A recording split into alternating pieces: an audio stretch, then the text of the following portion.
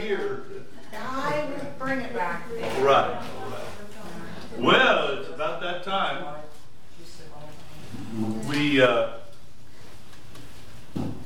We're monopolizing the surgery market in Greater Columbus here at the church. Last Friday, Christy had heart cath, and they thought they were going to have to do stents or maybe even a bypass.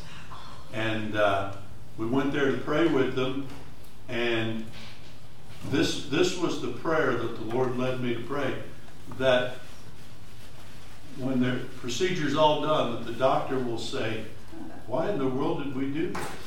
You know, that's exactly what he said. Mike said he came out and said, "Why did we do this for?" Because there's other veins that have been developed. And so she's doing great. And then Monday morning, Mike had knee replacement surgery, and they get him in and out in a hurry anymore. They said that until he could walk up like 3 steps, the number of steps that you have to get into your house, he couldn't be released. He was home by 3 o'clock. And already walked up. So you want to pray for Mike, but also pray for Christy. Yes. I gave Mike a giant bell to ring to call Christy anytime he needed something, and she left it here in the office. I don't understand that. But and then I left there and went around the outer belt up to Dublin Methodist Hospital. That's where Stephanie Ordonia was going to induce labor, and Christopher, any of you see the picture online? Young Christopher, 7 pounds, something or other, 7'1", I think, and doing well. And then this morning, Sierra Keast has a major surgery ongoing right now as we speak. They're going to remove a lot of the large intestine, Crohn's disease, and so we went there to pray with them this morning. We're doing meals. You say, what about the other people? They didn't request meals. But the Keys, it's Chuck and 5 kids and a grandkid that he's caring for right now. So his idea of a meal plan is which lane at McDonald's do we? So we want to give them, and many of you have already signed up, but she's going to be down for a while, but we're going to try in the first couple of weeks, try to cover that for her and the family. So if you want to provide a meal, or you want to fund a meal, we can try and make it happen to get it there, or to transport it, whatever. See Linda after the service today, and she could hook you up. Some of you have already signed up. Linda and I and Carissa, we've all signed up, but and Marcia signed up. So if you could help us out with that, the Keast family, and you say, well, who are the Keast? Well, if you sit on the right side down front, he's the tall guy you can't see over, okay? And carrying a baby that's his grandchild, and Sierra's with him, and all the 5 kids, and, so want to be a blessing to them. So after service this morning, you can go up and see Linda or call her. And then after Bible study this morning, there's an opportunity to go over to the fireside room and make lunches for the homeless ministry. Bill, anything you want to share? If you're coming over, I'll meet you there. And thank you for your help. Yeah. He's going to meet you on the other side. If you've not been to the fireside room, it's on the far side.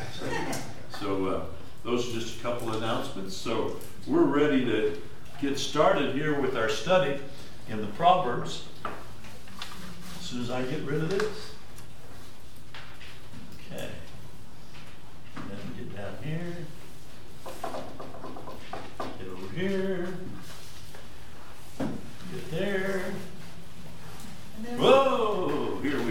All right. Uh-oh. Where is it? My coffee cup's somewhere. It's a silver coffee cup. Can somebody track it down for me? Help the old man. Help the old man. Oh, I want to thank you all for praying. My eye is back about 90%. It's a good thing because Linda said I won't drive downtown to the places you're going. You know, I was 5 a.m. this morning on the east side by Leonard Avenue. So praying a lot, but I was able to see and get there and back and all this traveling around. So thank you very much for praying and thank the Lord for hearing. Amen? Amen. Well, let's go on. Now, do you have your outline? It's not much of an outline. We only got through one spot on it thus far. You have your outline? How many got your outline? If you don't have an outline, there's some out in the hallway on the little lectern out there. And point 1 is the introduction to the Proverbs. And we've spent quite a few weeks on that because we looked at the very first proverb, 1:7, is the fear of the Lord is the beginning of knowledge. It starts everything. And so the last several weeks, we've been looking at all of the fear of the Lord Proverbs. And there were 14 in total. So now we are ready for, you say, well, I missed a couple of weeks. Well, we're only at point 2. Come on now. So turn, if you would please, to Proverbs chapter 1, verse 8. Proverbs 1, verse 8. Verse 8. Verse 8. Yeah. My son, hear the instruction of your father, and do not forsake the law of your mother, for they will be a graceful ornament on your head and chains about your neck. My son, if sinners entice you, do not consent. If they say, come with us, let us lie in wait to shed blood. Let us lurk secretly for the innocent without cause. Let us swallow them alive like Sheol, or the grave, and whole like those who go down to the pit. We shall find all kinds of precious possessions. We shall fill our houses with spoil. Cast in your lot among us, they'll say. Let us all have one purse. My son, do not walk in the way with them. Keep your foot from their path, for their feet run to evil, and they make haste to shed blood. We're not going to read all the way to the whole segment of this second segment of our outline, because in Proverbs, the second segment is instructions to the youth. You say, well, that leaves us out. You know, it's not a... Well, it's all comparative, isn't it? How many of you know somebody that's older than you? You. Me. And we all know Howard. You know. Now, the interesting thing about it is if you look at the outline, you'll find that youth is just someone younger than the person who's sharing. Because it can be a teenager, a youth, it can be a child, it can even be newlyweds, because some of the instructions are about that. How many of you realize that when your kids grow up and they leave the house, they're still your kids? Yeah. Amen? Amen. And you still need to share things with them. And that's what this is all about. Proverbs that are targeted towards the youth or children or those that are that you care for, youth and children, young adults, young marrieds, college, career age, whatever, giving them insights. Now, the primary question one might have, well, how are they going to receive these bits of wisdom? Because how many of you realize that reading is a lost art among many? Right? You know, have you ever known your kids to just, well, I think I'll just read about 4 or 5 chapters today, out of the Bible. No, it's a process of getting them into doing that.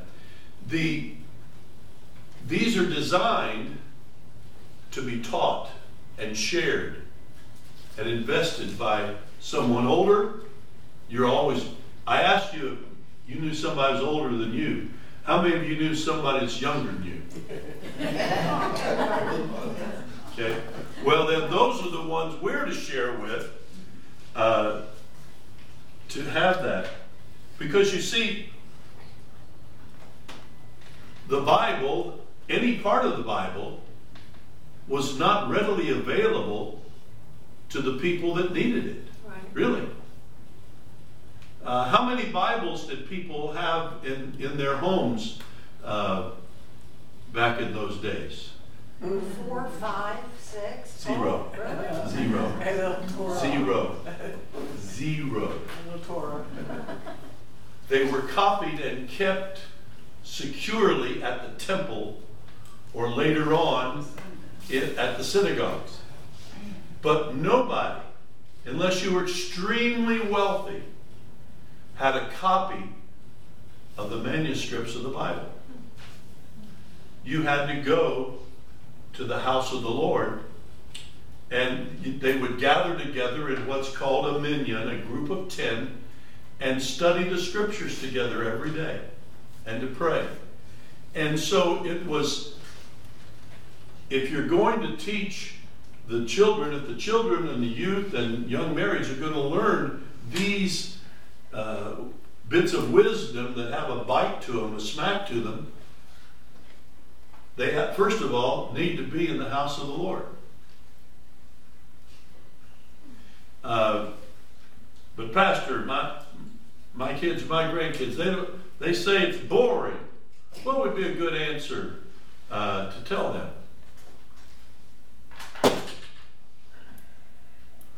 Well, how many of you ever had your kids say, school's boring? Anybody ever had that? School's boring. yes. Yeah, but that's not. How about if you had chores that they had to do? How many of you didn't like to take out the trash? Yeah. Didn't like to clean your room? You know. Oh, that's boring. That's boring. But you make them do it because it's right. Yeah, that's right. You make them do it because it's right. It's not fun to make them do it, but it's right. And so the very first thing about these Proverbs, if the youth and the children and the young marrieds are going to learn them, they have to be shared by someone older than them, and also be in the house of the Lord, where they can be not only studied, but they can witness it being lived out. People are watching your life. People are watching your priorities. People are watching what you say, and if what you say and what you do are not the same, what do they call you? A hypocrite, right?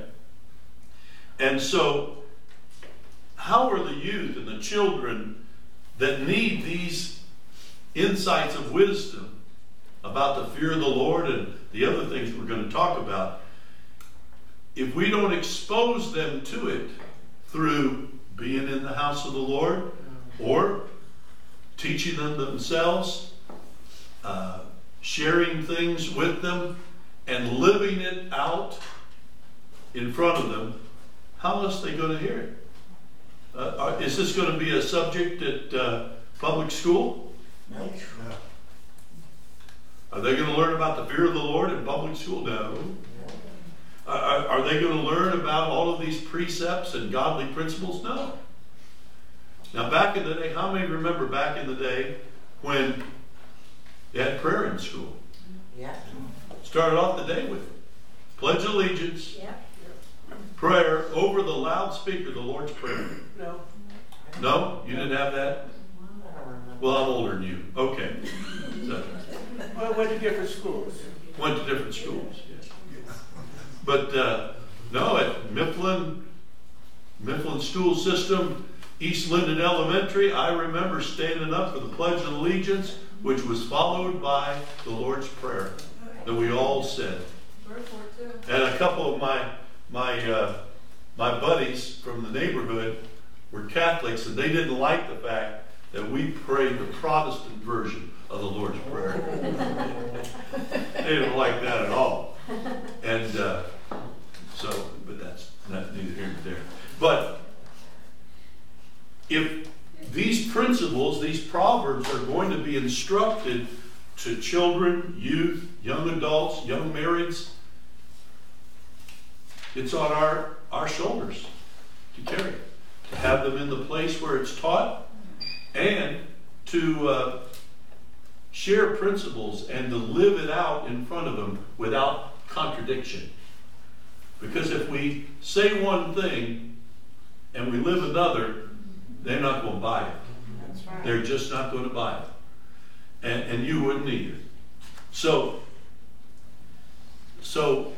since the Bible was not readily available until much, much later, back in the 1800s, it was still illegal in Italy for anyone to own a Bible. Oh. You had to get all of your instruction through the church, the Catholic Church. It was illegal to own a Bible until the 1800s. And there's other situations where people just did not have access until the Gutenberg Bible was printed and mass-produced. The common, ordinary, everyday person did not have access to a Bible. You had to go to the house of the Lord to have it read. Back in Bible times, in the times of Jesus, they would go to the synagogue, a common gathering place, to have the scriptures read, because no one could afford to have a personal copy of their own. Can you tell me who it was in the Bible, in the New Testament, who had a personal copy of the scrolls of Isaiah? The eunuch from Ethiopia. I knew you'd know that. I want to introduce you to the person that's going to be teaching the class April 10th, Wednesday, April 10th, in the morning class. Grace is going to be teaching that week. Someone gifted Lynn and I with a trip to Myrtle Beach. Yeah. Just take it with you. Yeah. Yeah. A trip for two in a one-bedroom condo for us.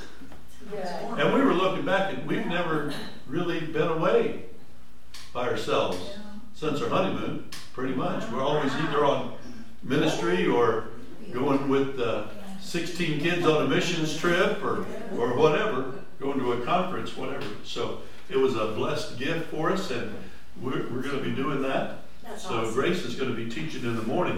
But she knew the answer to the question. How many of you knew, be honest now, how many of you knew the answer to the question?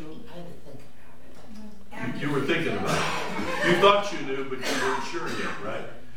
Well, you remember the story how that Philip was a part of the great move of God in Samaria. And when Peter and John went up to Samaria so that people could receive, they had heard about the Lord and received the Lord as Savior, but they weren't filled with the Spirit yet.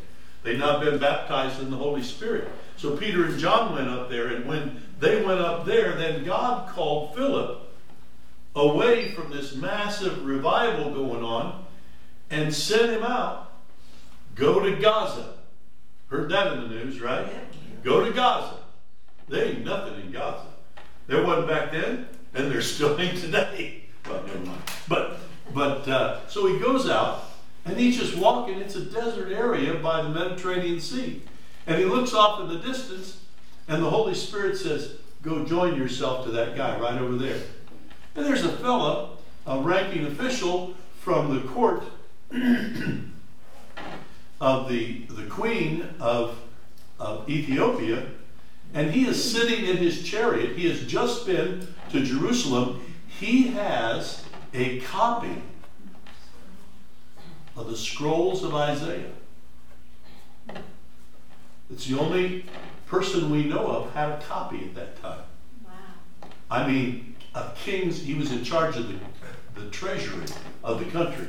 He had some bucks behind him. And he was on his way back to Ethiopia. But the cool thing is, he came to Jerusalem as a Jewish convert, and he went back as a convert to Jesus Christ. Because Philip went up, and the Ethiopian eunuch looks up and he says, is he speaking about himself? He was wounded for our transgressions, bruised for our iniquities. Is he talking about himself or somebody else? And Philip says, funny you should ask. The one he's talking about sent me here. And he began through the prophecies of Isaiah about the Messiah to tell him about Jesus. And before he got finished with Isaiah 53, and there's other chapters after that, before he got finished with Isaiah 53, the Ethiopian says, hey, I want to be baptized in the name of this Lord Jesus, the Messiah. And they went right out into the Mediterranean Sea, and he baptized him into a relationship with Jesus Christ. And then, boom, what happened to Philip? He was gone. He was transported by the power of the Holy Ghost 50 miles up the road. And he was seen walking in the city there. Whoa, my goodness gracious. Awesome. Oh, it's a great story. Great story. But it shows the scarcity of the Word. You didn't have, how many of you have got 10, 15 Bibles in your house? I got 10 or 15 Bibles in this room. Look around. They're all over the place. But back in the day, you had to go to the house of the Lord, or, as the scripture said, the parents were to tell them and inscribe them into the hearts and lives of their children and grandchildren. And that's a biblical pattern, because they're not going to just, a little kid's not going to say, you know what I think I'll do? I think I'll pick up the book of Proverbs and read it through. There's probably something in there good for me. No. You know what they're going to pick up? They're going to pick up the book of Samuel, and they're going to study about Samson. They're going to study about King David and Goliath. And they're going to read the heroic stories of the Bible and the crossing of the Red Sea and Exodus and all those. But sitting down for the Proverbs is probably not high. It's not even on their list. It will not make their list. And so we need to be those who instruct. That's why I praise God so much for those who share in teaching the Word of God in word and in illustration and in lifestyle to our youngest kids, to our children, to our youth, to our young marrieds, to live it out in front and give them godly instruction this way. It's important. It's on, well, say it with me, it's on my shoulders. Well, I don't think I can. Well, then who's going to pick up the slack for you? We need to be pouring this into the next generation. Well, I don't have any children. Oh, you got spiritual kids. You got kids in the house of the Lord, people that you can pass along. We've shared some of the stories of trying to pass along these biblical principles and truths that, they weren't our kids, but at one point, Lynn and I had 4 nieces and nephews living with us. They'd never been in church a day in their lives. And then they were thrust into a pastor's home. Where I went to school, they had missionary. We call them missionary ladies. Kids. Way back in the grade 1 and all the way up. Yeah. They'd come at least once a month, and everybody would get together, and the whole school got in one spot and listened, and they told stories on what do you call that? Flannel graphs? Yeah. Yeah. Used the flannel graph stories. Yeah. if you would like to do some study on your own, go online and look up the simple song, Jesus Loves Me, This I Know, for the Bible tells me so. And look at the story behind the song. Two ladies had a home Bible study, and they are buried at the cemetery at West Point because they got young cadets in and taught them about Jesus. They weren't listening, they weren't going to church, but they were going to that Bible study with these two little old maiden ladies. And you can have an outreach. Church I grew up in, the teenage boys, their teacher, it seemed like she was 100 years old then, but she couldn't have been, I don't think. But Cleo Sims, and they were there, thick and thin. She had an old gravelly voice, but those teenage boys just sat and listened to every word that Cleo shared with them about the gospel of Jesus Christ. And many of them went into the ministry and are serving the Lord today. Pouring an investment, whether it's, how many of you serve in the nursery? You share in the nursery ministries. Many of you here do. You say, well, those little ones can't learn. They know love when they see it. They know love when they see it. You pray over them, and you sing songs to them, and you teach them some basic lessons about Jesus. And it's an important ministry. Sometimes it's difficult to find people that want to teach the children. But let me tell you, what did Jesus say about little children? Remember? This is what the kingdom's all about right here. And if we're too big and we're too stuffy and to teach the little kids, shame on us. How are they going to learn these proverbs of life unless somebody shares with them? They're never going to make a movie about the book of Proverbs. I'm just saying. It's not going to happen. There's not going to be an action video. Famous Proverbs of the Bible.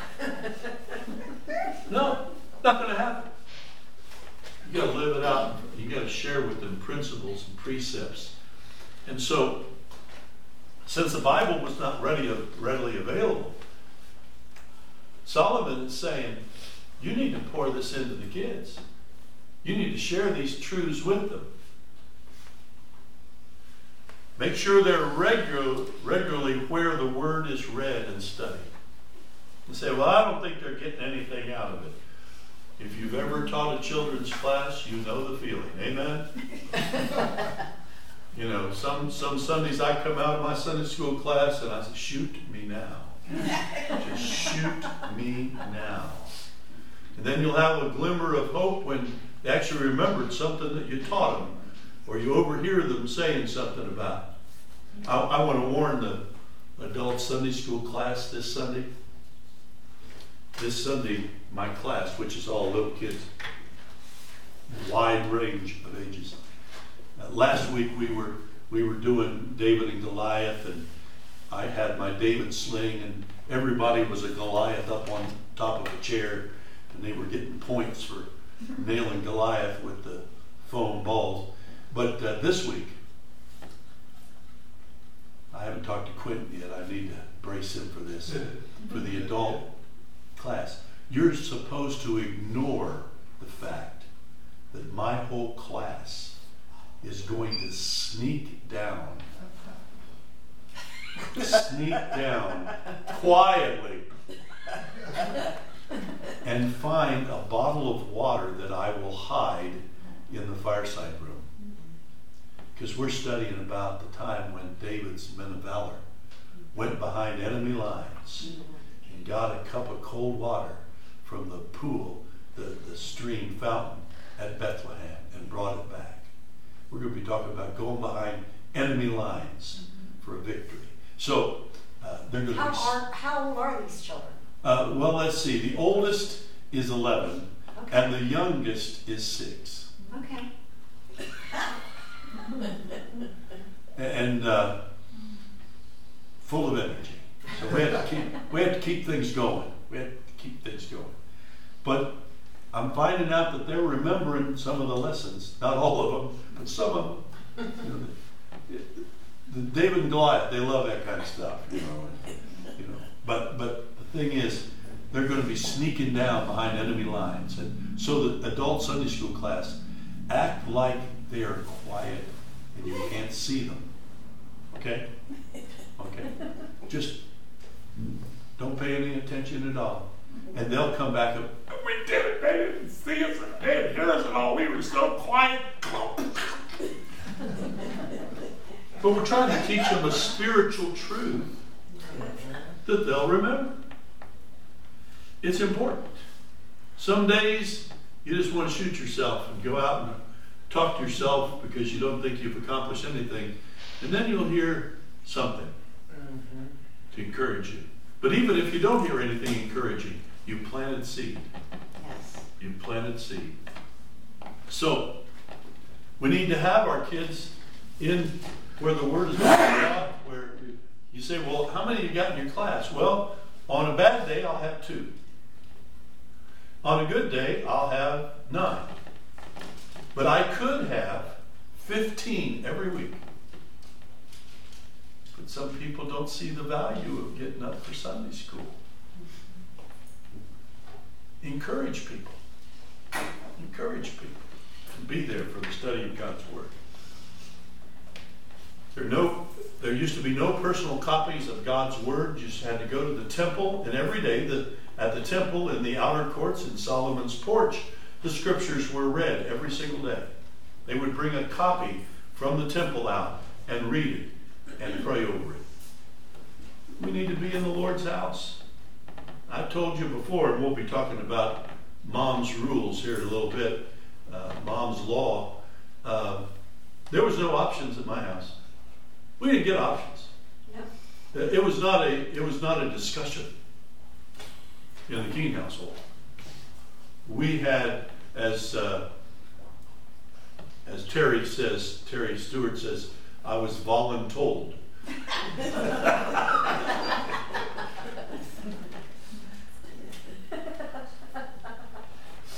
Let me give you an illustration of it.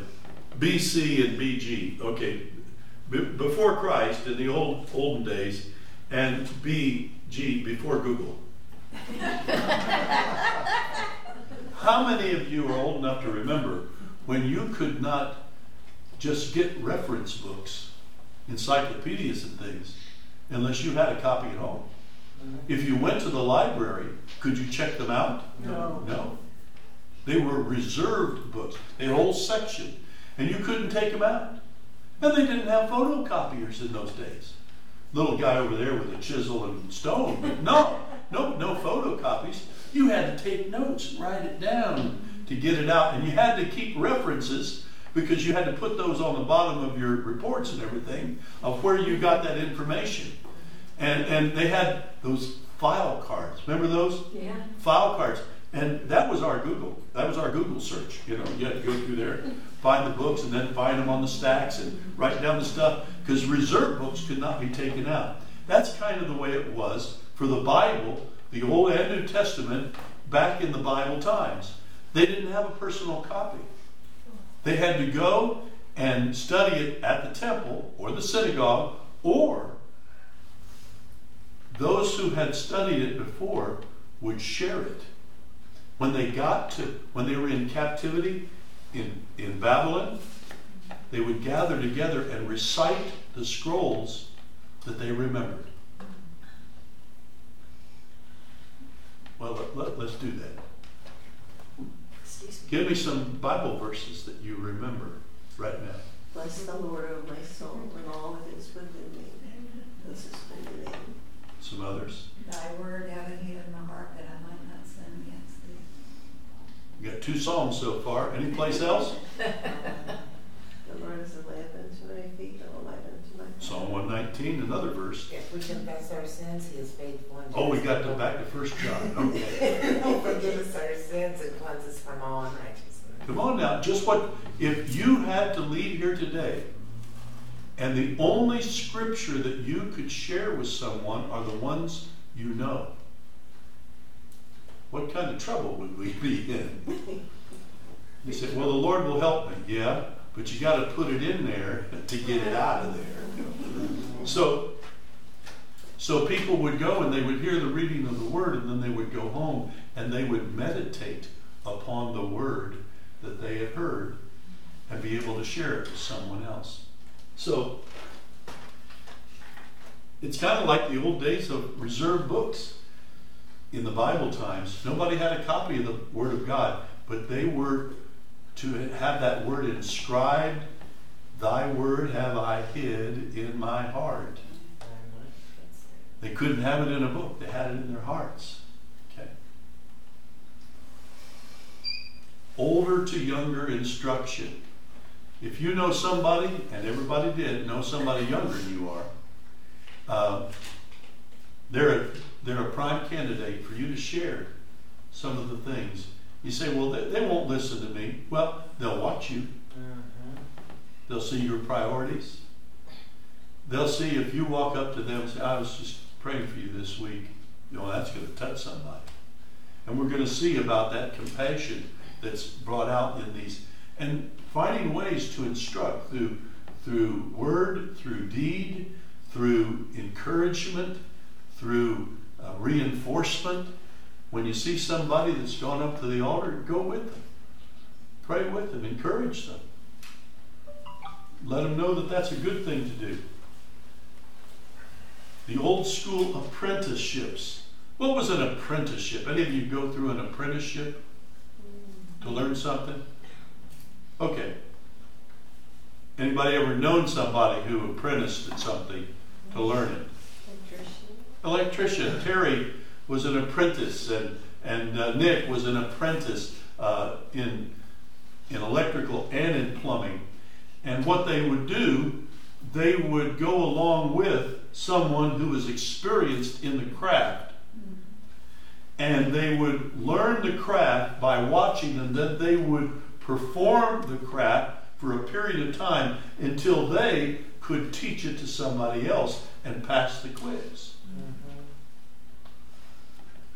Old school apprenticeships is a good model for passing things along. If I'm not trying to mess with anybody here, but think about it.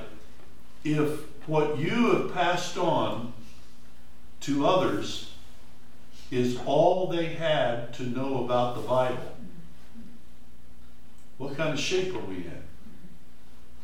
We need to be passing along in word, deed, actions, priorities, whatever. Teach and live as examples. Passing along wisdom with a bite to others. Not just saying nice things. Not just giving somebody a fortune cookie. You know, those fortune cookies. We ate Chinese Sunday. And fortune cookie. And it's just very nice little statements. You will have wonderful things happen to you. Well, you know, life is not like a fortune cookie. Have you noticed? Yes. How many of you had some not so nice things happen to you this past week? You didn't get that fortune cookie, did you? Sometimes the Proverbs have a bite to them. We talked about that before. It's not just nice sayings, but do this, because if you don't do this, this will happen. You know, kind of a give slap. Passing along wisdom with a bite to others. So now let's look at our first proverb from the second part.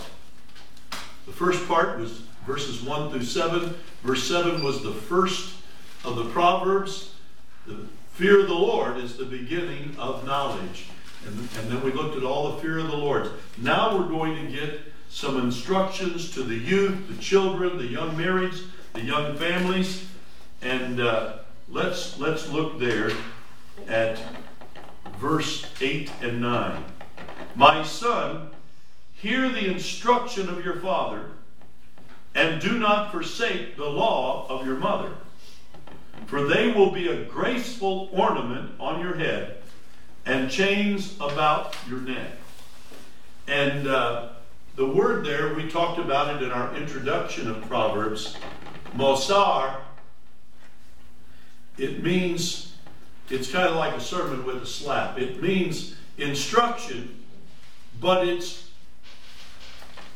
can also mean reproof, correction, or a smack. You know, chastisement. Remember the old stories? None of you were around for this. None of you were around for this. This is way back. This is way back before my time. In churches, they would have a stick, and one of the deacons of the church, this was kind of high church, Episcopal and Methodist and whatever, they would have a large stick that on the one end had a feather. Have you heard this before? No. On one tip they had a feather. This was back in Revolutionary War times. That 1700s. And on the other they had just a knot of wood. And one of the deacons of the church would be at the back of the meeting, watching the church service. And people that fell asleep, they wouldn't say anything. They would just walk back. Let's pretend like Sally's asleep. Go ahead and knock off there.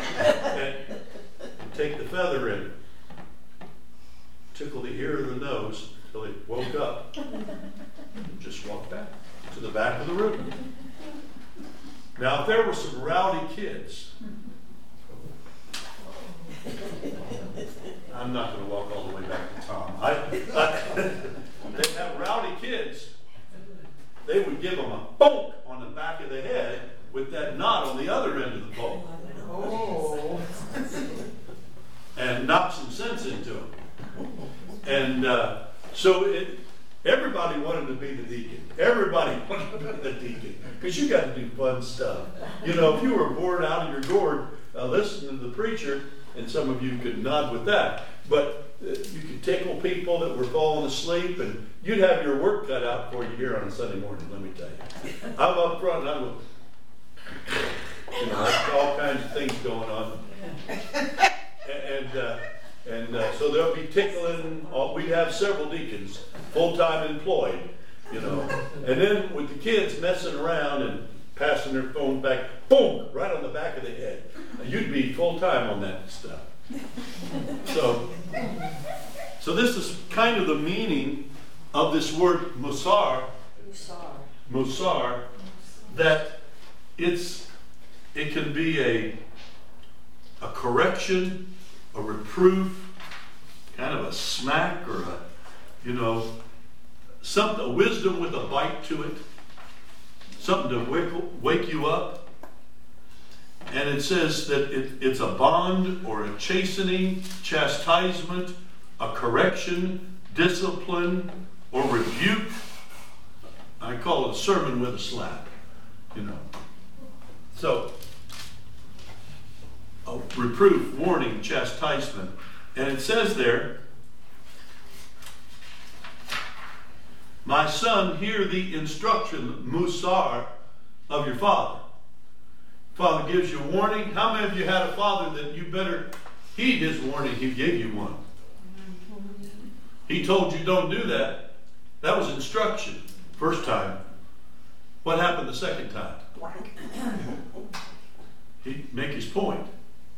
And they draw a difference between the father and the mother here. Now the father, he's doing the heavy lifting with the musar, a smack or a rebuke or a reproof, or something like that. Now what's the mother doing? Does it say? Do not forsake what? The law of your mother. The word there is Torah. You ever heard the word Torah before? Yeah. What's Torah? 5 books. First 5 books of the Bible. The Old Testament, really. The first 5 is the Pentateuch. The Torah is the law. From Genesis, Exodus, Leviticus, Numbers, and other places, the law of God, and then it's also referred to as the law and the prophets. But the first 5 books primarily is considered Torah law. And it's basically the underpinning of our faith, the way that things work with God's ways. And so the father is giving instructions and reproof. The mother has some rules, some boundaries. How many of you had a mom that had some house rules for you? What were some of the rules around your house that Dad didn't enforce, but Mom did? What? Yeah. Keep your room clean. Get your room clean. Yep. And if you didn't, she'd probably refer you to your father later for the rebuke, reproof, and the chastisement. Wait till your dad gets home. Yeah, wait till your father gets home. Wait till your father hears about this one, Kenny. My mother didn't wait. Yeah. My mom didn't wait. She did father and mother detail there. What are some other house rules that Mom may have had? Time you have to be home. What? What happened in the house? Time you had to be home, and then Dad would enforce it, you know. And you had to face Dad. You didn't face Mom when you came home late. No, Mom went to bed. Dad was up. Oh. Fortunately, I didn't experience that. My older brothers did, but I never experienced that. But other house rules, we'll talk about some more later. But real quick, Mom's rules, yeah. Mom's Torah. Whoever washed the dishes that day got to see what they wanted to see on TV. Really? Yes, so that's how. Ooh, that's a feather at the end of the So stick.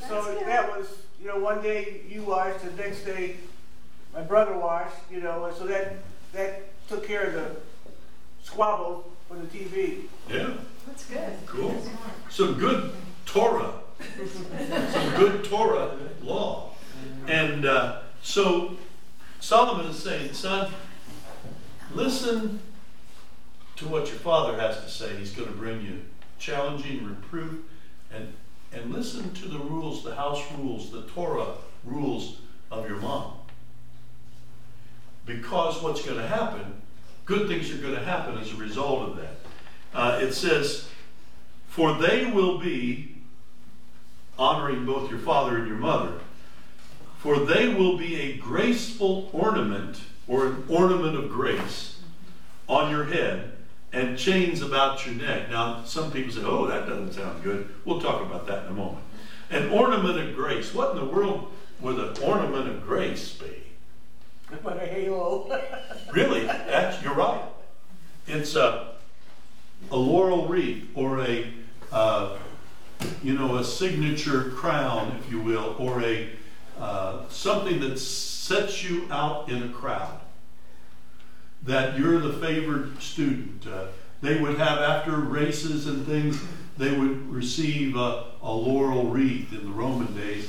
Before that, they would give an olive branch, or they would give some token that would let you know that you were favored. And what it's suggesting here, if you heed the rebuke, the reproof, the correction, instructions of your father, and you go by the Torah house rules of your mother, it's going to set you out in the crowd. You're going to be a step ahead of everybody else. It's going to be grace on you if you listen to their instruction. And it's talking about godly instruction here. There are many who can't relate to this because their parents were not followers of the Lord. But it's talking here, Solomon is talking to his kids and those beyond, the kids of the kingdom, and letting them know that, first of all, the fear of the Lord is where it's at. And everything else springs off of that. So the godly instruction would be in light of the fear of the Lord. It sets you apart. It's an ornament of grace. It shows that you're in favor. Because you're not in opposition to your parents, but you have their backing. And it's distinctive. If you follow the wisdom of your parents, their godly guidance will give you a step ahead of everybody else. How many of you would amen with me today You don't want or didn't want your kids to go through what you went through, so you gave them some concepts. No, don't do that. That's not a good plan. We don't want our kids to go through the stupid things that we did. Any of you do stupid things? Yes. What's some advice that you today might give your younger self of what to change about things? If you could talk to you when you were a teenager, what are some of the instructions and guidance that you would give? There are teenagers today that need that instruction. Yes. There are children that need that instruction. There are young marrieds that need that instruction. If you wish that I wish somebody would have told me this. Well, that's what Solomon's doing here. But nobody's going to sign up for Solomon's class. You got to take the assignments home and you got to share it with others. You got to live it in front of others and pass it along. It becomes an ornament or a crown of grace. So you stand out in the crowd. Those individuals that, one year I was in a singing group, a traveling singing group all summer. And one of the gals in the singing group, it was a double quartet, and guys and gals. And one of the gals, her name was Janie. And Janie had the most beautiful voice I've ever heard. I mean, phenomenal. And she was lovely. She had lovely long hair, dark hair, and I'll never forget, we were doing one of our concerts, and after the concert, you know, she'd always attract a large crowd of boys from the church.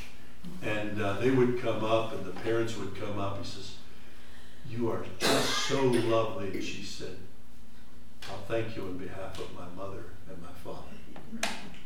I had nothing to do with my looks." Yeah. Shameful. Yeah. And that, whoa.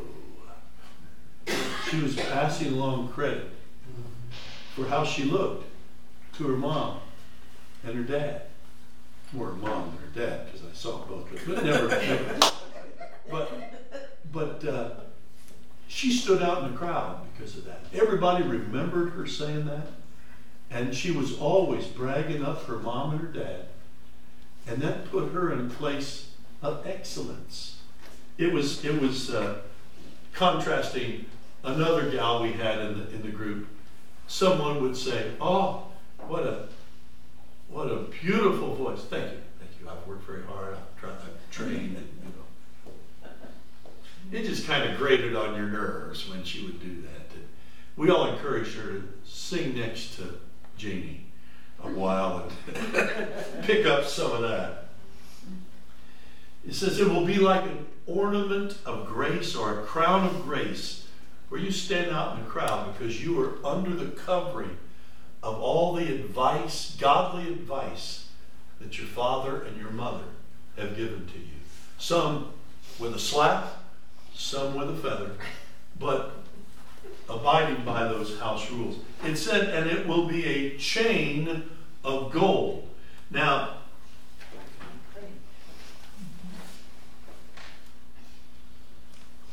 house rules. Martin McGrady's distinctive. Okay. I'm a little slow. Okay.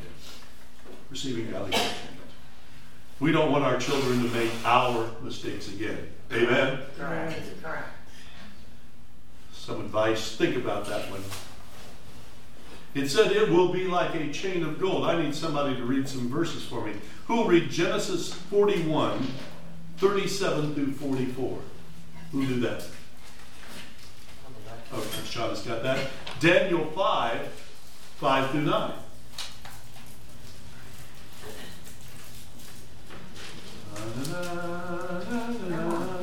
I can do that. Okay. Eloise has got that one. Okay.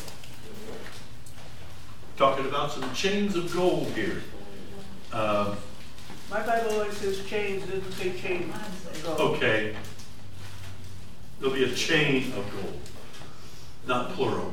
No, it says chains, it doesn't say gold at all. Okay, well, what translation you have? New King James. Yeah, mine says change it after that. No, Okay, New, chains. Okay. It'll be chains about your neck. Well, just look up the chains for me. Don't mess with it. Okay, Genesis 41, 37 through 44. So the advice was good in the eyes of Pharaoh and in the eyes of all his servants. And Pharaoh said to his servants, "Can we find such a one as this, a man in whom is the Spirit of God?" Then Pharaoh said to Joseph, "Inasmuch as God has shown you all this, there is no one as discerning and wise as you. You shall be over my house, and all my people shall be ruled according to your word. Only in regard to the throne will I be greater than you." And Pharaoh said to Joseph, "See, I have set you over all the land of Egypt." Then Pharaoh took his signet ring off his hand and put it on Joseph's hand, and he clothed him in garments of fine linen, and put a gold chain around his neck. And he had him ride in the second chariot which he had, and they cried out before him, "Bow the knee." So he set him over all the land of Egypt. Pharaoh also said to Joseph, "I am Pharaoh, and without your consent no man may lift his hand or foot in the land of Egypt." Ooh. So in this, we'll get back to this one after we read the next one, Daniel 5 through 9. In the same hour, the fingers of a man's hand appeared and wrote opposite the lampstand on the plaster of the wall of the king's palace. And the king saw the part of the hand that wrote. Then the king's countenance changed, and his thoughts troubled him, so that the joints of his hips were loosened, and his knees knocked against each other. I love this. I love this. Oh, it sounds like a cartoon, doesn't it? The king cried aloud to bring in the astrologers, the Chaldeans, and the soothsayers. The king spoke, saying to the wise men of Babylon, "Whoever reads the writing and tells me its interpretation shall be clothed with purple and have a chain of gold around his neck, and he shall be the third ruler in the kingdom." Now all the king's wise men came, but they could not read the writing or make known to the king its interpretation. Then King Belshazzar was greatly troubled, his countenance was changed, and his lords were astonished. Ooh. So I love this. This is one of my favorite. Well, they're all my favorite, but never mind. I love the Bible. I love the Word of God. Here, Belshazzar has decided he's going to throw this big fancy feast to brag about conquering all the people. So he has all these people from all over the country and all the places and he said, let's make a real show of it. Let's bring out some of the things we've taken from, let's bring out the stuff, the gold things from the temple of Israel. We conquered them, we blew that temple away, and let's bring them out. We'll put the lampstand over here by the wall. We'll use it for the main light for our banquet hall.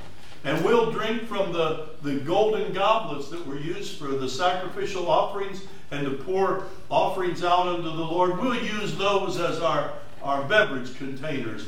And they were just hooping and hollering up and drinking wine out of the holy vessels and the candelabras glowing over there. And just on the other side where the flickering flames of the seven-tiered candelabra, 7 foot tall, I might add, candelabra, a man's hand appears, begins to write on the wall. And what happened to the king? This uppity king he's going to show off all of his conquests. What happened to him? He was scared. He was scared spitless. And what does it say happened to him? Knees knocked him. His knees knocked together. His knees knocked together and his hips went up. Whoa! He's on the woozies and his knees are knocking together and his countenance has changed. He's not bubbly and excited anymore. He's scared to death. And he calls in the astrologers and the soothsayers and the wizards and all the magi of the day. He calls them in to give us an interpreter, and they're scared too. They have no clue. They can't even make up a good lie. Then Daniel steps forward. He says, let me give you what the Lord says, because that was God's hand writing. You've been weighed in the balances and found wanting. And I'm going to divide your kingdom in half, and I'm going to give part to the Medes and part to the Persians, and you're gone. You're toast. And that very night, it happened just the way he said. And but before this, they said, to anybody who can do this, I'm going to give them a chain of gold about their neck, a symbol of authority and trust and power. Same thing that happened to Joseph in the Old Testament. Here's an outsider that, he was a slave, right? Yes. He was sold into slavery, and he's elevated up. He was in prison. He was a prison. He had a prison record. He was on death row in a prison. And now here he is, second in command because of God. Because he spoke the things that God said, and they gave him a chain about his neck. A chain about his neck. It was a symbol of authority and honor and trust and position. And that's what it says about if we will heed the instruction of our fathers in the Lord. Godly instruction, sometimes it's painful. Sometimes it's a knock in the head, a smack on the back of the head. Sometimes it's chastisement. But if you say, I'm going to receive that. I only remember a few of the spankings I got growing up. Because they were memorable. I remember a few. But looking back, I remember something else. I didn't ever do that again. What got me that whooping?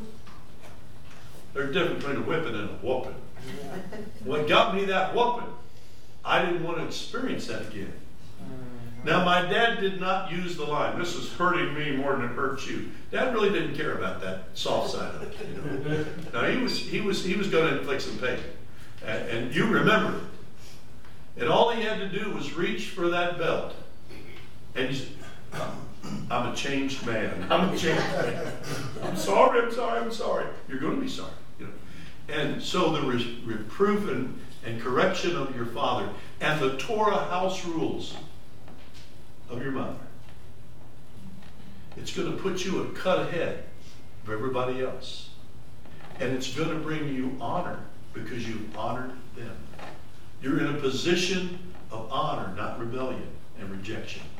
And if you'll heed godly counsel from parents, it gives us a head start on being a successful follower of the Lord. And I was thinking back to some of my mom's house rules, mom's Torah at our house, at the Keene household. You will go to church. It wasn't a question. It wasn't a debate. There was no discussion. She hadn't read any of those books. You're supposed to reason with your children, talk with them, and be their friend. She didn't know a thing about that. This is what you're going to do. And if you talk to my kids, they'll say, it wasn't an option in our house either.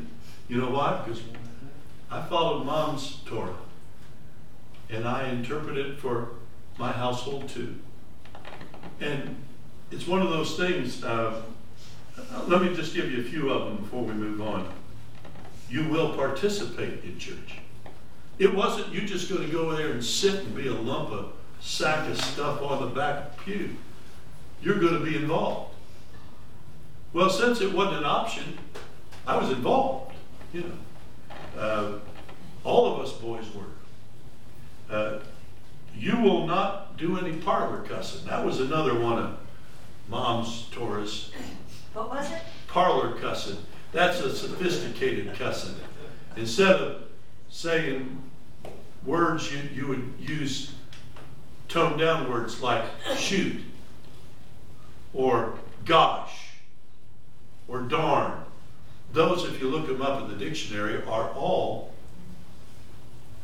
for coarser words. Gosh darn was God damn. We got soap in the mouth. I developed a real taste for Lifebuoy.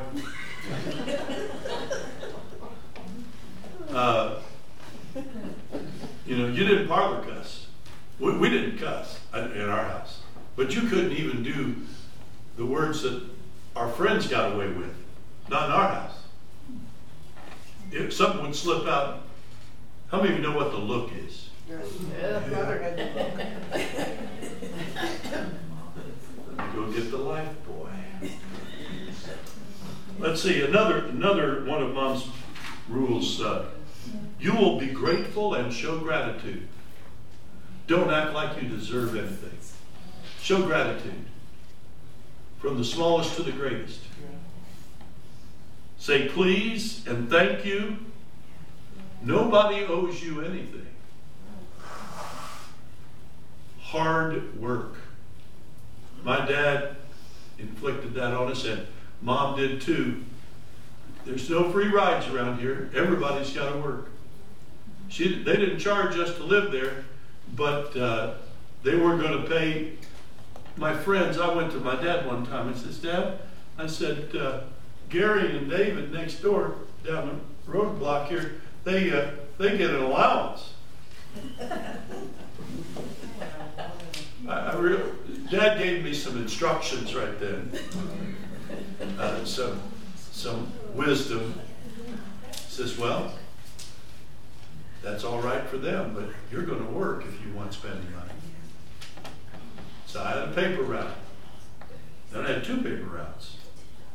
Then I said, you know what I'll do? Paper routing is hard work. I'll go work at a grocery store. That'll be easier.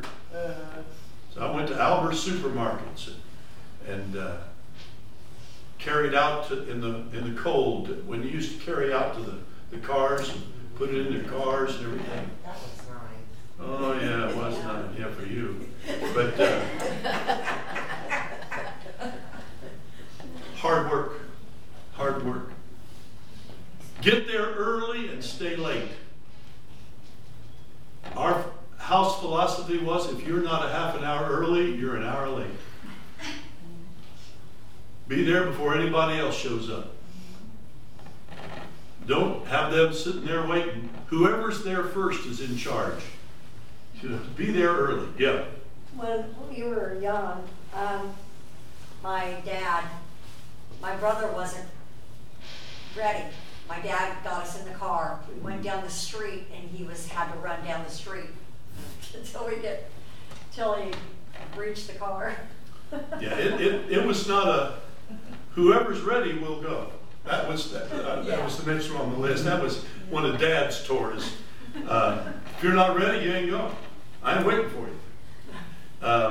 Get there early, stay late, volunteer. Don't wait to be asked. Enter into worship. Don't just sit there. So we had some house rules, some Torah rules, and I feel that I'm ahead of the game because I see a lot of people today that don't have that same kind of work ethic.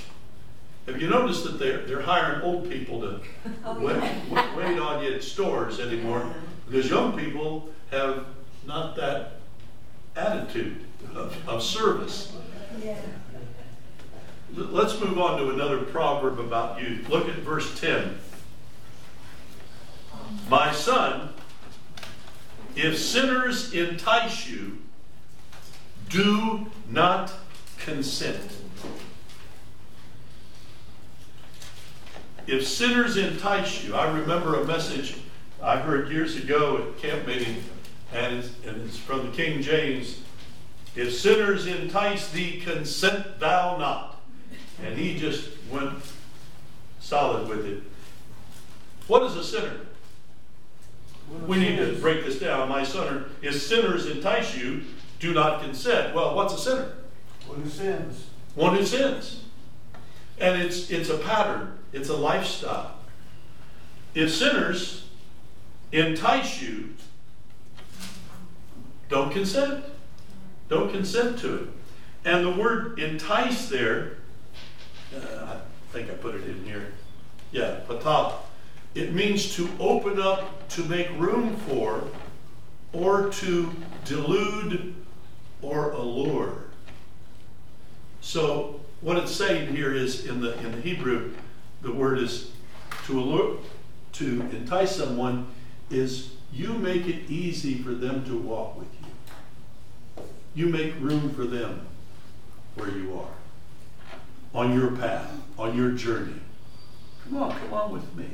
So they're not doing it alone. You're escorting them along. And it means to allure, to bring someone to your path, to your journey. Any fisher people here? Any people who fish? I used to. Any? You used to fish? Yes, I was- Well, that qualifies. What's a lure? A lure? I always use worms. You didn't worms, but they were alluring. Yes. What is a lure? Attracts the fish. But how does it attract a fish? Fake It's just a bait. piece of whatever. Huh? A fake bait. Fake bait? Yes. What? Somebody describe lures. Well, Somebody here, some fisher person. Shiny. Shiny. It could have shiny. It could have movement. Yeah. It could have. It could kind of move through the water. You know? Huh? To entice the fish. It entices the fish. Now, is it just a fish toy? No. Cats like them. You know, is it just a fish toy so that, you know, you throw it out, I'm going to go have some fun with the fish. I'm going to show him a little thing that's flashy and shiny and wiggles through the water. I just want to go play with the fish. Is that what it's for? To give the fish a good time? Oh, we had the best time. I went out and played with the fish today. And just, yeah. No, that's not the purpose of the lure. Food. There's a hook. There's a hook in the lure. There's a hook in the lure. You want the fish to be so enamored with the movement and the shiny and the colors that they don't see the hook till it's too late. Yeah. Last summer, we used to shoot on a pool, and I haven't done it in years, but my son and the girl that he's been seeing enticed me to go shoot pool with them. There used to be a place up on High Street or someplace whereabouts it was called Golden Goose. And you go in there and shoot pool, and they didn't serve alcoholic beverages or nothing like that. We used to go up there and shoot pool all the time. This night, he asked me to go shoot pool with him because we hadn't shot pool in a long time, so I went with him. We ended up in a bar, and I stayed there with him for a little while, and I shot pool, and I left because it was getting dark. So the next time, I knew I should have been there. The next time he called and wanted to know if I wanted to go shoot pool, I had to tell him no. He said, "Why not?" I said, "Because that's not the place I need to be." And he doesn't invite me anymore. Yeah. Allure, something to draw you away from your path, Exactly. And it could. but there's always a hook in the lure. You will not find a lure that's just a fish toy. It's not for the fun of the fish. They have ulterior motives. There's a hook in the lure. And while the fish is, shiny, wonderful, and they want to they get a hold of it, but then they can't let it loose because there's a barb in the hook. Makes it hard to get out of once you get attached to it. And it's saying here, son, if sinners entice you, they lure you in to walk with them, to walk their way, to go along their path, to be comfortable in their presence, there's a hook in it. They are not doing it for you. Just like I'm not throwing out a lure to play with the fish. I want to consume the fish. And the lure, the enticement, is not because they like you. They want you to walk on their path. I've told too many personal stories today, but I'll tell one more. Hey, what's the difference? When I worked at Albert Supermarkets at Northern Light Shopping Center years ago, I was at one point I was in the produce section, and another guy in the produce section, his name was Ray, and he went to the same school I did. And so we had a lunch break on a Saturday, and so we went out, and we were going to get a bite to eat at the Sandy's. Anybody remember Sandy's hamburgers? Love them. And we were going to Sandy's, and then we said, well, we got some time, let's go in the Boston store. Anybody remember this is trip down memory lane. Anybody remember the Boston stores? Yes. Two people, okay. All right, well, it was a nice store. And we went in there, and we're just walking around, and he starts shoplifting. He says, King, watch this. He scoops up, puts it in his pocket. Try it. No. And he gets 3 or 4 things, and I distanced myself from that boy. I got out of there, and he said, where'd you go? And I said, I went back to work. I said, that's not for that. No. He wanted me, he didn't care about me. He wanted me to walk his path. And he wound up stealing other things. And it cost him dearly. You see, it's not about you, them liking you. They don't want to walk their path by themselves. They want to take somebody with them. It's exactly the opposite of how we Christians, we want to go to heaven, and we need to take some people with us. Amen? Amen. So, if sinners entice you, don't be puffed up and proud. Oh, they like me. They want to be with me. They want me to travel with them. They want me to do this. They want me to... It's not about you. There's a hook in the Lord. There's excitement. I'm going to read another portion of Scripture here. It talks about enticement. Oh, let me have you do it. We got just a few minutes. So real quick here. Deuteronomy 13, 1 through 6. Who'll do that? Deuteronomy 13, 1 through 6. Okay, Marcia's got that. Deuteronomy 13, verses 10 and 11. Okay, John has got that. Judges 14, 15 through 18. Judges 14, 15 through 18. Anybody? Well, I'll do that one. Okay. Never mind. Okay, let's do the Deuteronomy first. Deuteronomy 13. If there arises among you a prophet or a dreamer of dreams, and he gives you a sign or a wonder, and the sign or the wonder comes to pass, of which he spoke to you, saying, let us go after other gods, which you have not known, and let us serve them. You shall not listen to the words of that prophet or that dreamer of dreams, for the Lord your God is testing you to know whether you love the Lord your God with all your heart and with all your soul. You shall walk after the Lord your God and fear him and keep his commandments and obey his voice. You shall serve him and hold fast to him. But the prophet or that dreamer of dreams shall be put to death, because he has spoken in order to turn you away from the Lord your God, who brought you out of the land of Egypt and redeemed you from the house of bondage, to entice you from the way in which the Lord your God commanded you to walk. So you shall put away the evil from your midst. Ooh, entice. If your brother, you want the last one? The last verse? Oh, I got No. that. You just good? go with that one. Next one, verse 10. Uh-huh. Oh, okay. She's going to get that. And you shall stone him with stones until he dies, because he sought to entice you away from the Lord your God, who brought you out of the land of Egypt and from the house of bondage. So all of Israel shall hear and fear, and not again do such wickedness as this among you. And then Judges 14. Did I sign that or not? You're doing that. I'm doing that one. Thank you. My memory's bad. But it came to pass on the 7th day that they said to Samson's wife, entice your husband, that he may explain the riddle to us, or else we will burn you and your father's house with fire. And Samson had given a riddle, and he wouldn't tell, and he finally broke down. She enticed him. She cried and whined and cried. You don't love me. You won't tell me the riddle.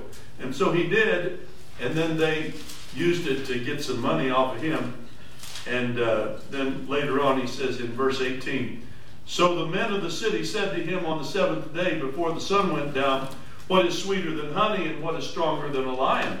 And he said to them, if you had not plowed with my heifer, you would not have solved my riddle. Oh boy. It plowed with his heifer. He had the wife entice him. If sinners entice you to sin, to veer, to compromise, to walk with them, do not consent. I'm out of time. 2 more minutes, okay? 2 more minutes. We find that Proverbs 1:11-19, if they say, come with us, let us lie in wait to shed blood, and all the different things, it's not about you that they like. They just want to draw you away from walking the righteous path. And Psalm 1 tells us, blessed is the man who walks not in the counsel of the ungodly, or stands in the path of sinners, nor sits in the seat of the scornful, but his delight is in the law of the Lord, and in his law he meditates day and night. Enticement. It's not about you. It's about getting you away from following God. You say, well, what's the harm in this and what's the harm in that? It's not. There's a hook in the Lord. Amen? There's a hook in the Lord. Well, you're saying you shouldn't do this. What's wrong with that? Well, it's not so much the thing. That is the hook that's hidden in it that draws you away. I was remembering an old song. You know that. You know I've got an old song up my sleeve today. I got an old song. All we got to do is find it. Old hymn. And I invite, the words are on the screen so you can sing along with it, okay?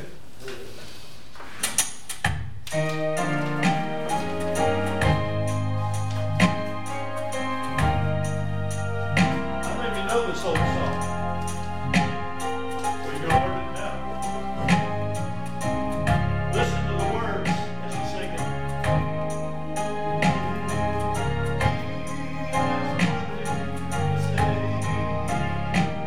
Well, yield not to temptation, for yielding is sin. Each victory will help you some other to win. Fight manfully onward, dark passions subdue. Look ever to Jesus, He will carry you through. Ask the Savior to help you, comfort, strengthen, and keep you. He is willing to aid you. He will carry you through. Listen to this. Shun evil companions, bad language disdain. God's name hold in reverence. Don't take it in vain. Be thoughtful and earnest, kind-hearted and true.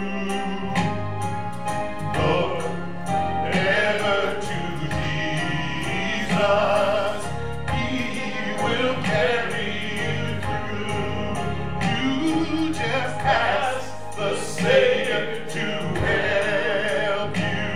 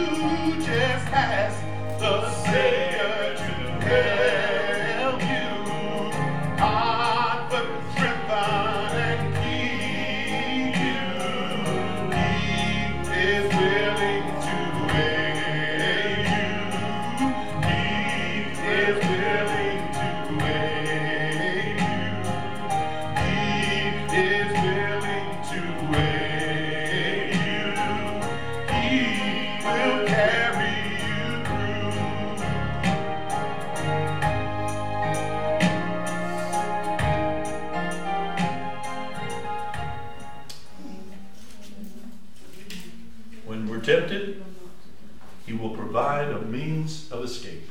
Amen? Amen. Praise God. My son, if sinners entice you, don't you do it. Consent thou not. Yes. Pastor, we just got a message from Mr. Dave. Yeah. And cancer took his mother this morning. Oh my. And Dave Swigert.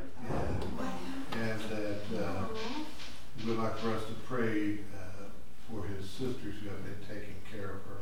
Mm-hmm. She's out in California. So we'll be praying for Dave and the family.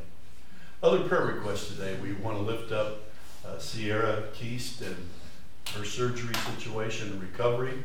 Mike in recovery from the knees. Phil Butterworth, the whole family. It's been a weekend of Butterworth hospital visits. I haven't made it to see Phil, but he had a procedure done Tuesday. I haven't heard back on that.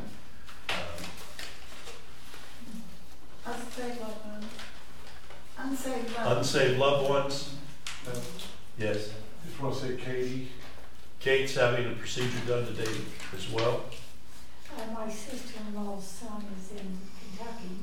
He's in intensive care. His lung is collapsed. Sister-in-law's son. Right. Terry. Yes. Steve. Still bleeding. Yeah. Becky's sister. Becky's I don't know sister. what the issue is, but there's an issue. Right. She's there today, Carrie. Chad. Unspoken requests, situations we don't need to know about, but God, we access it. Yes. Hadassah is sick. She's been throwing up. Hadassah, your granddaughter. Mm-hmm. Okay. Flo and her family. Yes, Flo and Patsy's back. We forgot to acknowledge that. Patsy's back, but it's, though we're happy to have her, it's about loved ones passed into the eternity, and so she's back for the services. Other prayer requests today. Yes. Brandon starts PT today. Physical therapy for Brandon. Well, let's go to prayer. Can we have several lead us out in a word of prayer today? And let's just praise God for the godly wisdom that we're getting from the book of Proverbs. Yeah. That we are to help us to find ways to pass it along to somebody else. We all know somebody younger than we are. We pass it along to. Ask the Holy Spirit to guide us into that. Somebody lead us out in prayer today.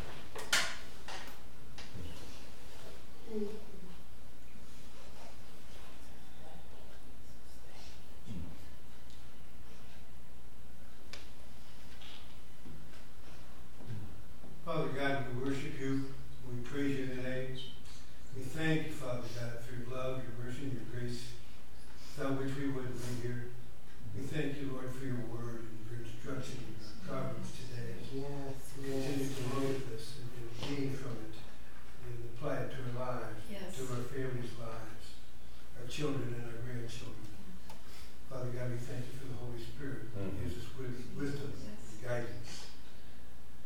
Father, we are needy people. Yes. We have so many of our family that's in need today of healing, physical, mental, spiritual. We ask, Lord God, that you would meet each person according to their need today. But Father God, we know about your outstretched arms. We know that you cover your children. And that's what we're asking for today, Lord God, is that covering. The Holy Spirit grant peace to our friends and family that are going through trials. Yeah. Lord, we just praise you for all of this. We ask you to bless. We ask you in Jesus' name. Yes, Lord. Praise your name, Jesus. Just pray for Israel. Yes. Father God, we come to you with, as was mentioned, so many varied needs. We have some that are in surgery right now, some that are recovering from surgery. Others have had other procedures.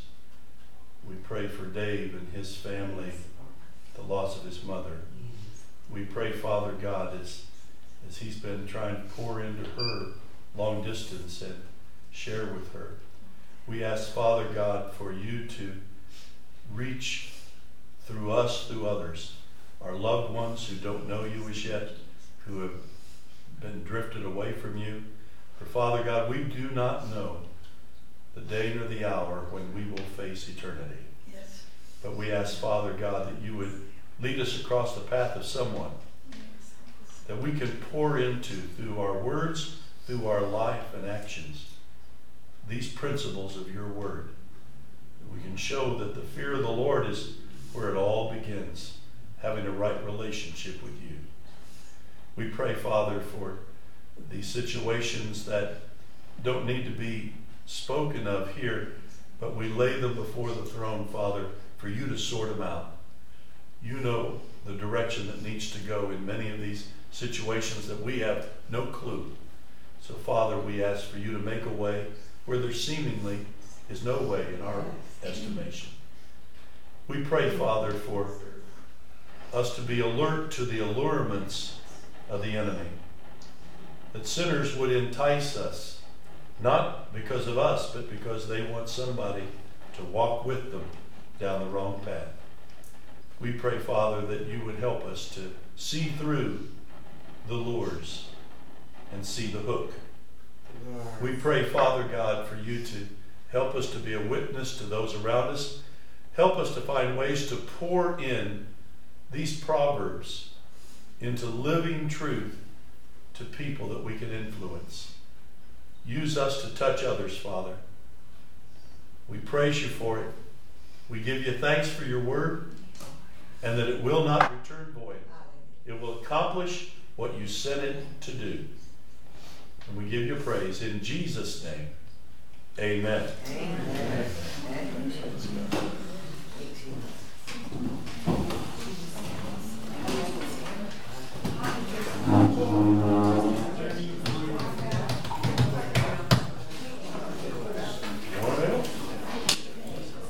Don't forget if we're going to don't make buses. If you want to make sandwiches on the other side, he's going to be on the other side, in the far side.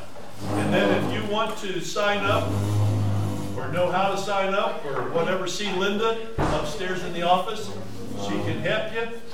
If you need somebody to deliver it, we can help you out with that in some way. To take meals into Sierra and the family. You got your jack shoes on with your yacht. I ordered this off Amazon. Oh, you did? That way I can have it. Yep. Don't It's a forget great to talk book. to Chris about the band. Yeah. Sometime between now and then, I will. Sometime between now and then. Okay, I've got to keep it in the van. So. Oh, yeah. That was yesterday. Yeah. Okay. My money. But I thank you for offering that I You can study ahead until you get it. No, it's going to be there this week. Okay. Yeah. Why don't you send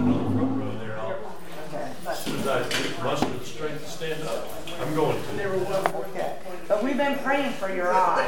Well, prayer meeting yesterday, they asked me how your eye was. I said, I don't know, I'll see him tomorrow. Yep, about 80–90%. Great. I'm driving in downtown traffic, and I survived.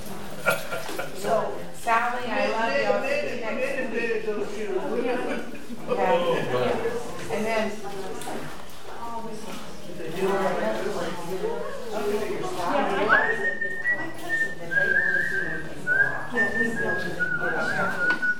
but I got to see my patients today.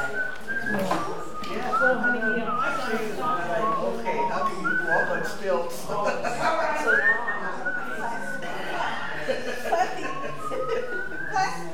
What?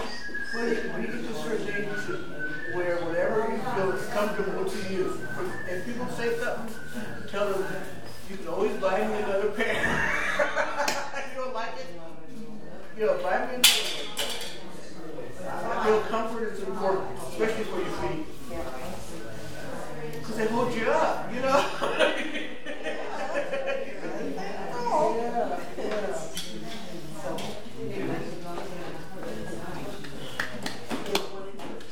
It's like a seal.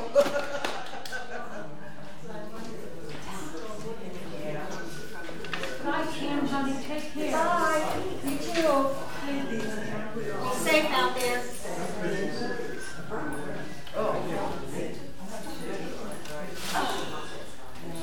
Bye, ladies.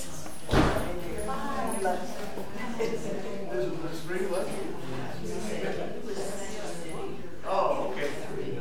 I got a very fancy one from the green. I tried it because I hated giving it to Jamie. Jamie is so used to it.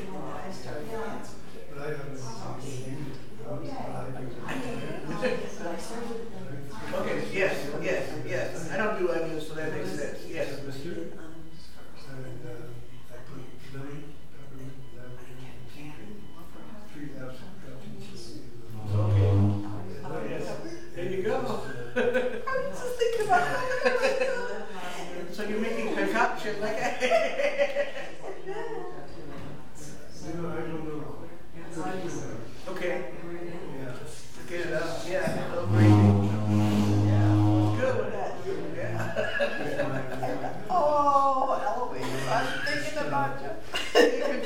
You just put things together like, well, this should taste good. This should taste good. I like this. Okay. Because you always want to make something that you're going to like, right? So, yeah. Well, that's one thing my wife married about it. Okay. Because she It was okay. Okay. There you go. But gravy, icing, ketchup, they hide a multitude of sins.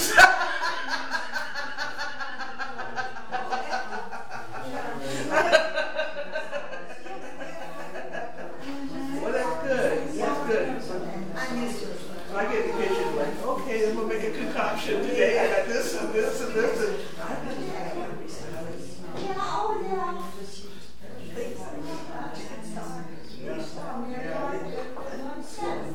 So I get some that golden mushroom thing.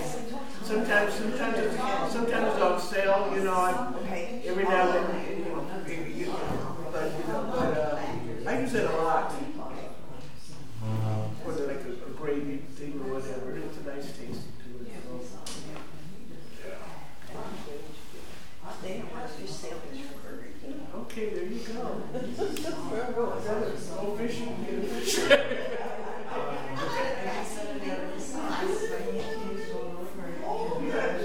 I know there's these markets around here really tough.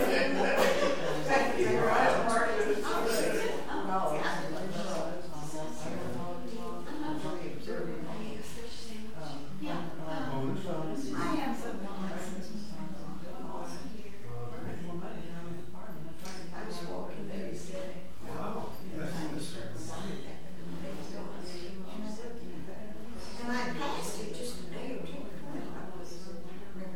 I still got their Christmas gifters in the yard.